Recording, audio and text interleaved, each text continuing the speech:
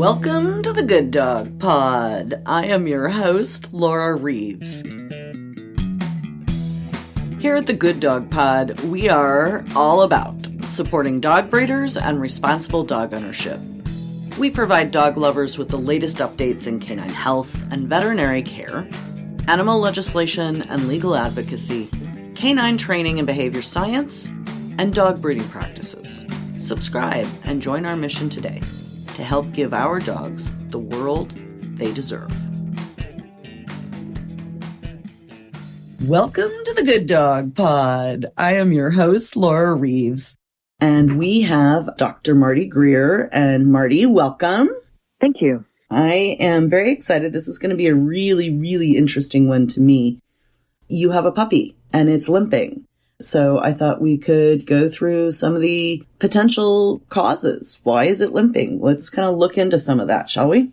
I think that's a great idea. So we're making this up. My puppy is 3 months old. It's a German wire-haired pointer, and it has collapsed screaming, and it was fine yesterday. Wow. Yeah, that sounds serious. Right? Yeah. So there's a long list of things that can cause puppies to have acute onset of lameness. Mm-hmm. And one of the things that you want to start off with is what breed is the puppy, which you've already told us. What age is the puppy? Was there any history of trauma? Is the puppy running a fever? Can you localize it to one limb, or is it more than one limb, or does it change around from one limb to another? So all those things are important for us to take in the medical history. So that's where I would start, is to find out those pieces of information. Then probably if there's no fever, I would be looking most likely at an orthopedic problem, which could be anything from trauma, because heaven knows puppies can get into all kinds of trouble even when you're not looking. Mm-hmm. Even when you are looking. Exactly. We've seen puppies get legs caught in crates. We've seen puppies that have fallen downstairs or had some kind of trauma. Mm-hmm. And sometimes there's a history of that, but not always. Sometimes you weren't in the house when it happened. I've seen little children pick up puppies and, of course, accidentally drop them. My attorney dropped a puppy of ours when he was at our house looking at our litter of puppies. He's 6'4", and he dropped the puppy. I'm like, oh my goodness. You know, I thought it was only kids. No. So he ended up buying a puppy from us, but it was a little bit worrisome for a bit. So there's orthopedic problems. If they're not running a fever, you'd be looking at orthopedic problems or nutritional problems. If they are running a fever, then we're going to go down a whole completely different path. So those are the kind of the things that you need to start off with. As far as orthopedic problems, front legs, we can frequently see OCD in the shoulder. We can see OCD in the elbow, ununited anconial and fragmented coronoid in the elbow. In any of the legs, we can see Panosteitis. In the rear legs, we can also see OCD, hip dysplasia, Legg-Calve-Perthes, patellar luxation. In the front leg, again, premature ulnar growth plate closure. In any of the legs, we can see HOD or we can see trauma. So we can start off with those as a pretty comprehensive list of differentials for orthopedic problems that we can see in young dogs. Excellent. Let's talk about some that are sort of genetic in basis and also maybe the top three most common. I know Panosteitis is real common in a lot of the larger breeds. OCD, right. I think osteochondritis dissecans, yes. Right, right. Common, and HOD, hypertrophic osteodystrophy. Yes. Yes. Wow, you're good. Sad to say, I have actually personally encountered all three of these. So. Yeah. So a lot of these are disorders of young, large breed, fast-growing male puppies. So females can be affected, but not as frequently. And it has to do with their rate of growth and those types of things. But not all things happen in large breed puppies. Things like Legg-Calve-Perthes right. and premature ulnar growth plate closure. So that's a back leg and a front leg thing. Those will happen in smaller breed dogs. So premature ulnar growth plate closure will occur in the Corgi, the Basset, some of the chondrodysplastic dogs, or it can happen in any dog that has trauma to the leg. And then it's enough trauma not to cause a fracture in the leg, but enough trauma to compress the growth plate at the wrist or at the carpus. And the ulna and the radius then will stop growing and sync with each other, and you'll end up with deviation of the foot and lameness. Wow. So it's not very common, but it is something that needs to be included in the differential in any puppy that's had trauma. And sometimes they'll come in and they'll say, well, you know, she fell down the stairs, she was limping a little bit, she seems okay. And even if you don't think that there's a fracture there, frequently what we'll do is take an x-ray at that point and then have them come back in a week to 10 days, re-x-ray, and see if there's any indication that that deviation is starting to occur. There is a surgical intervention for that, but only if you get to it early and before the foot is significantly deviated.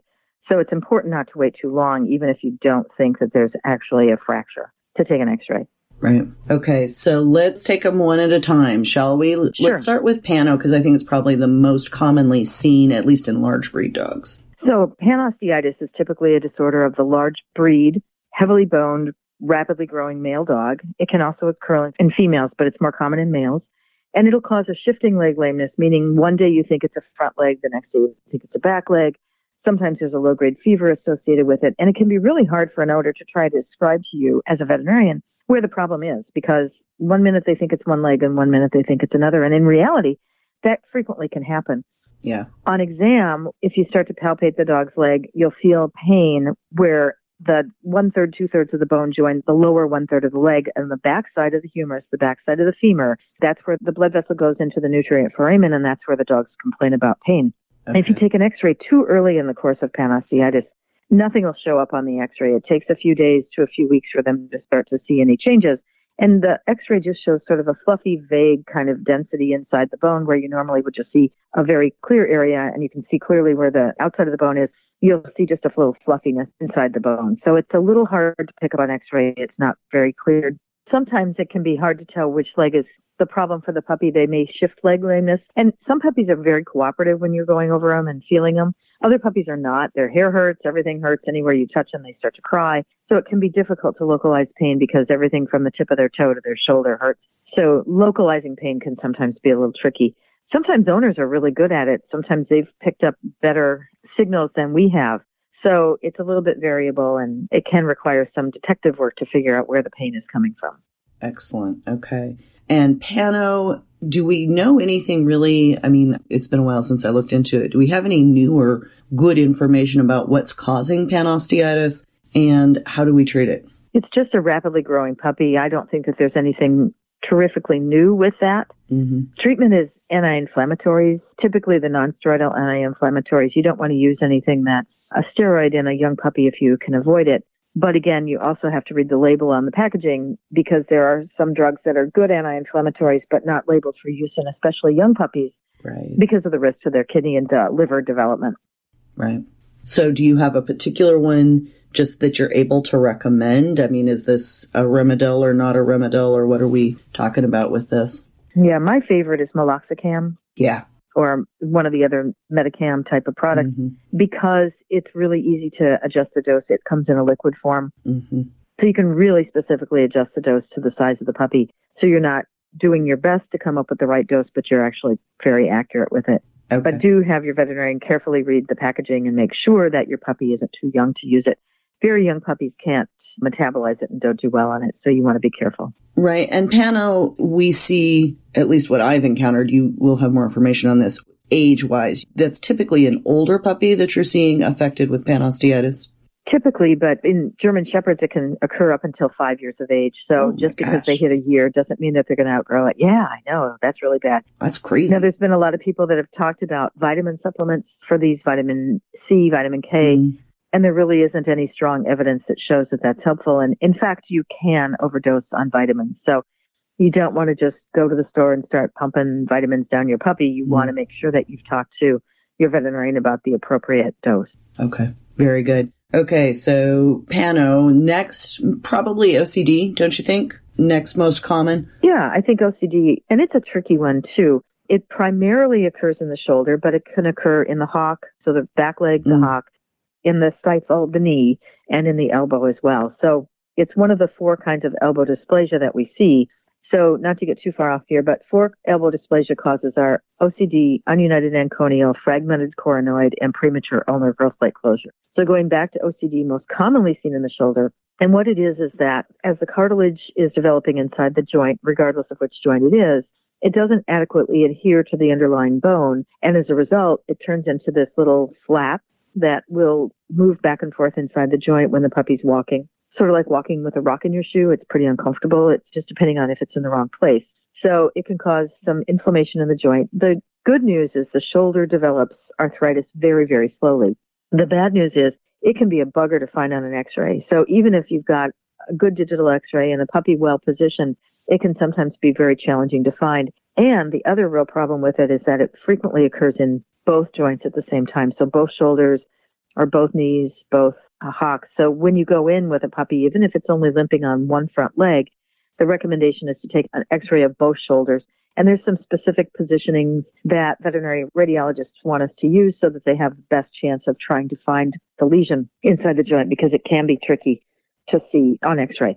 So it's a bit of a challenge. Definitely. Joint mice. I mean, what? Joint mice? That was yeah. a crazy Not just thing. a mouse next to your computer. It's inside your joint, too. Yeah. So some of these patients end up needing to go to surgery to remove the piece of cartilage. And that cartilage, once it's removed, never forms back to a normal articular cartilage. It'll develop a fiber cartilage instead.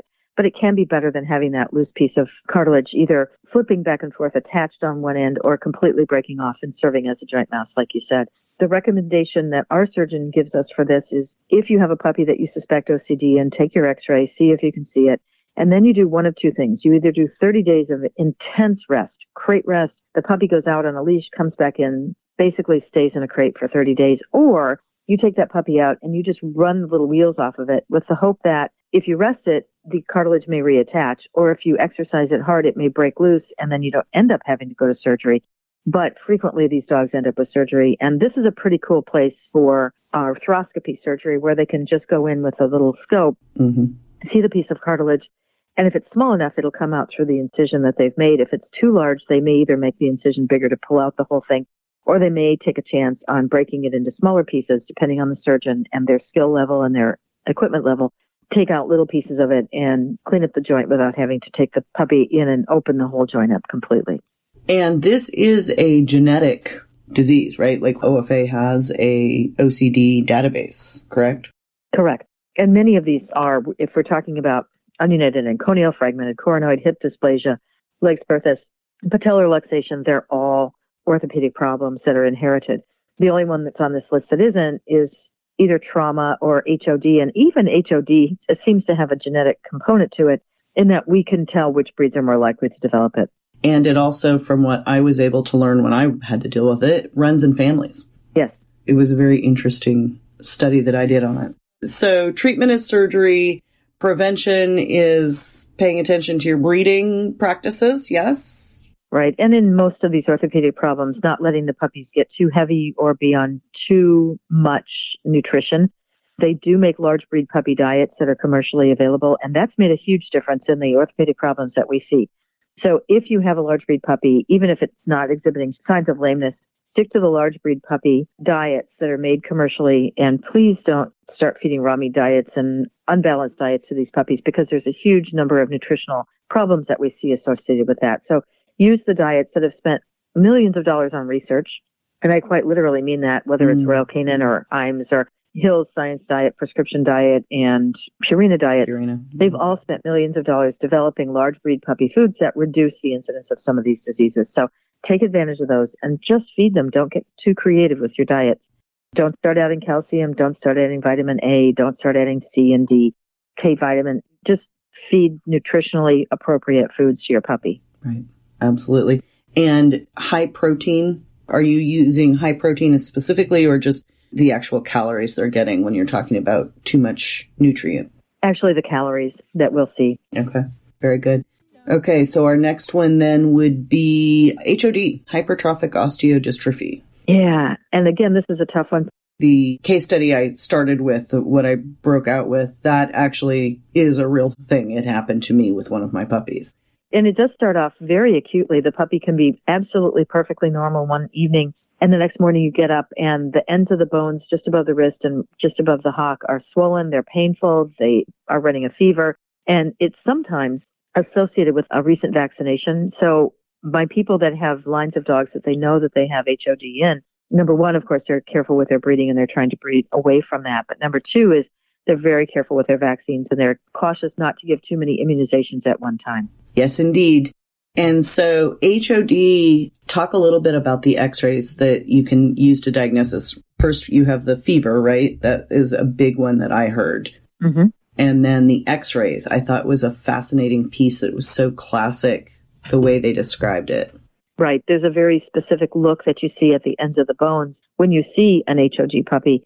So you can see this flare at the growth plate in the front leg, at the wrist, at the distal radius, and in the back leg at the distal tibia. So it's very characteristic looking. The puppies will come in acutely painful, and I mean really painful, not just a little bit sore, but these guys are really hurting.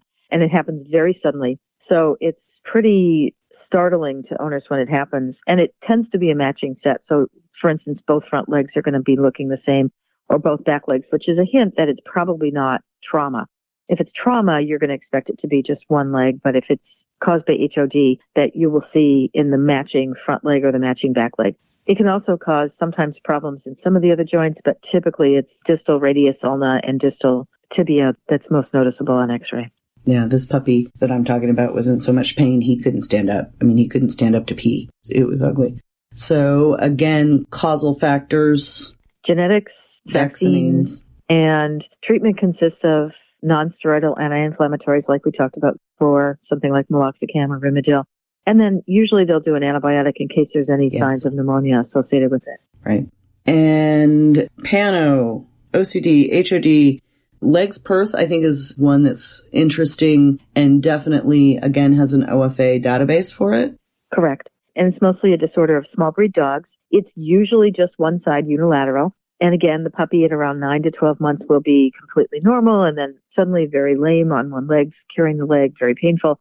And an X-ray is very easily diagnosed on these, unless you think that there could be some sign of trauma. We did have a puppy in the practice a few months ago that there was a lot of discussion back and forth whether it was Legg-Calve-Perthes calves or whether it was trauma. Trauma can cause a fracture at the same place, but basically what this is a loss of blood flow to the neck of the femur at the hip joint. Because the blood flow is lost, you get an avascular necrosis, meaning that without blood flow, the tissues become necrotic and then they collapse down so that the hip joint is no longer complete and normal. And again, surgery is the option for this. It's very good outcome for these puppies. They feel much better after surgery, but you do remove the head and neck of the femur, so the joint is never normal. They go on to form a false joint. And these dogs are usually too small for an implant, for a hip replacement. So it's typical that these puppies, if it was a show puppy, probably will never regain a normal gait and probably will not be something that you can successfully go on to finish. But again, it shouldn't be something in your breeding program. So right. It's not a hard decision to say that this puppy should be probably placed as a pet and not included in a breeding program. Absolutely. Okay, so any other that you're thinking of in the genetic disorder before we move into infectious diseases and some of the other things we were talking about? Well, hip dysplasia is the abnormality in the hip joint in large breed dogs, and a lot of people understand this pretty well. Again, it can show up when the puppy's anything from very young, maybe 4 months up. And frequently, if we take an X-ray, we'll see that the puppy between 9 and 12 months is really pretty painful. And then they go on to be a lot more comfortable until they're several years old. And then we can start talking about whether the dog needs to have any kind of intervention done surgically. But this is, again, not a dog that should be in a breeding program. So that's another rear leg lameness problem. Another thing in the rear leg is the patellar luxation. It can be trauma, but frequently it's a genetic disorder, usually in small breed dogs. But I've seen it in even larger breed dogs as large as Rottweilers. When the angulation isn't correct in the rear leg and the patella doesn't sit neatly into the groove of the front of the femur, it'll slide on and off. And those puppies will be acutely lame, and then the patella pops back into position, and then they go running off looking completely normal, and then 2 minutes later it's popped out again. So it can be very confusing for owners because they're just not sure what the underlying problem is.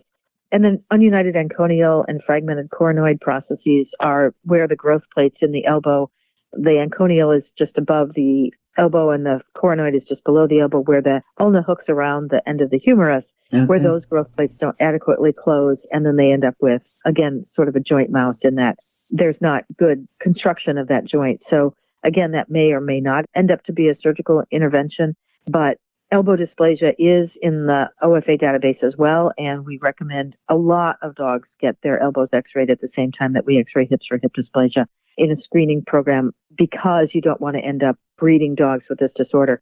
And it is really common in certain breeds, German Shepherds, Bernese Mountain Dogs, some of those breeds. So be very, very cautious. Labradors, oh my gosh, we see a lot of Labradors with this.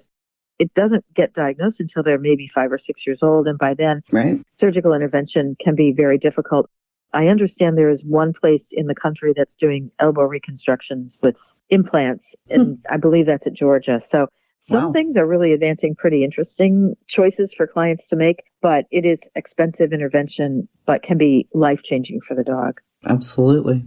So what are some of the other, are we thinking tick-borne diseases, kind of infectious diseases that could be causing a young dog to be lame? Well, certainly tick-borne diseases, including Lyme disease, but not exclusively. It can be anaplasmosis and Ehrlichia can cause some of those things as well. And then as I was sort of thinking through this, I came across a few things that I knew about and a few things that I didn't.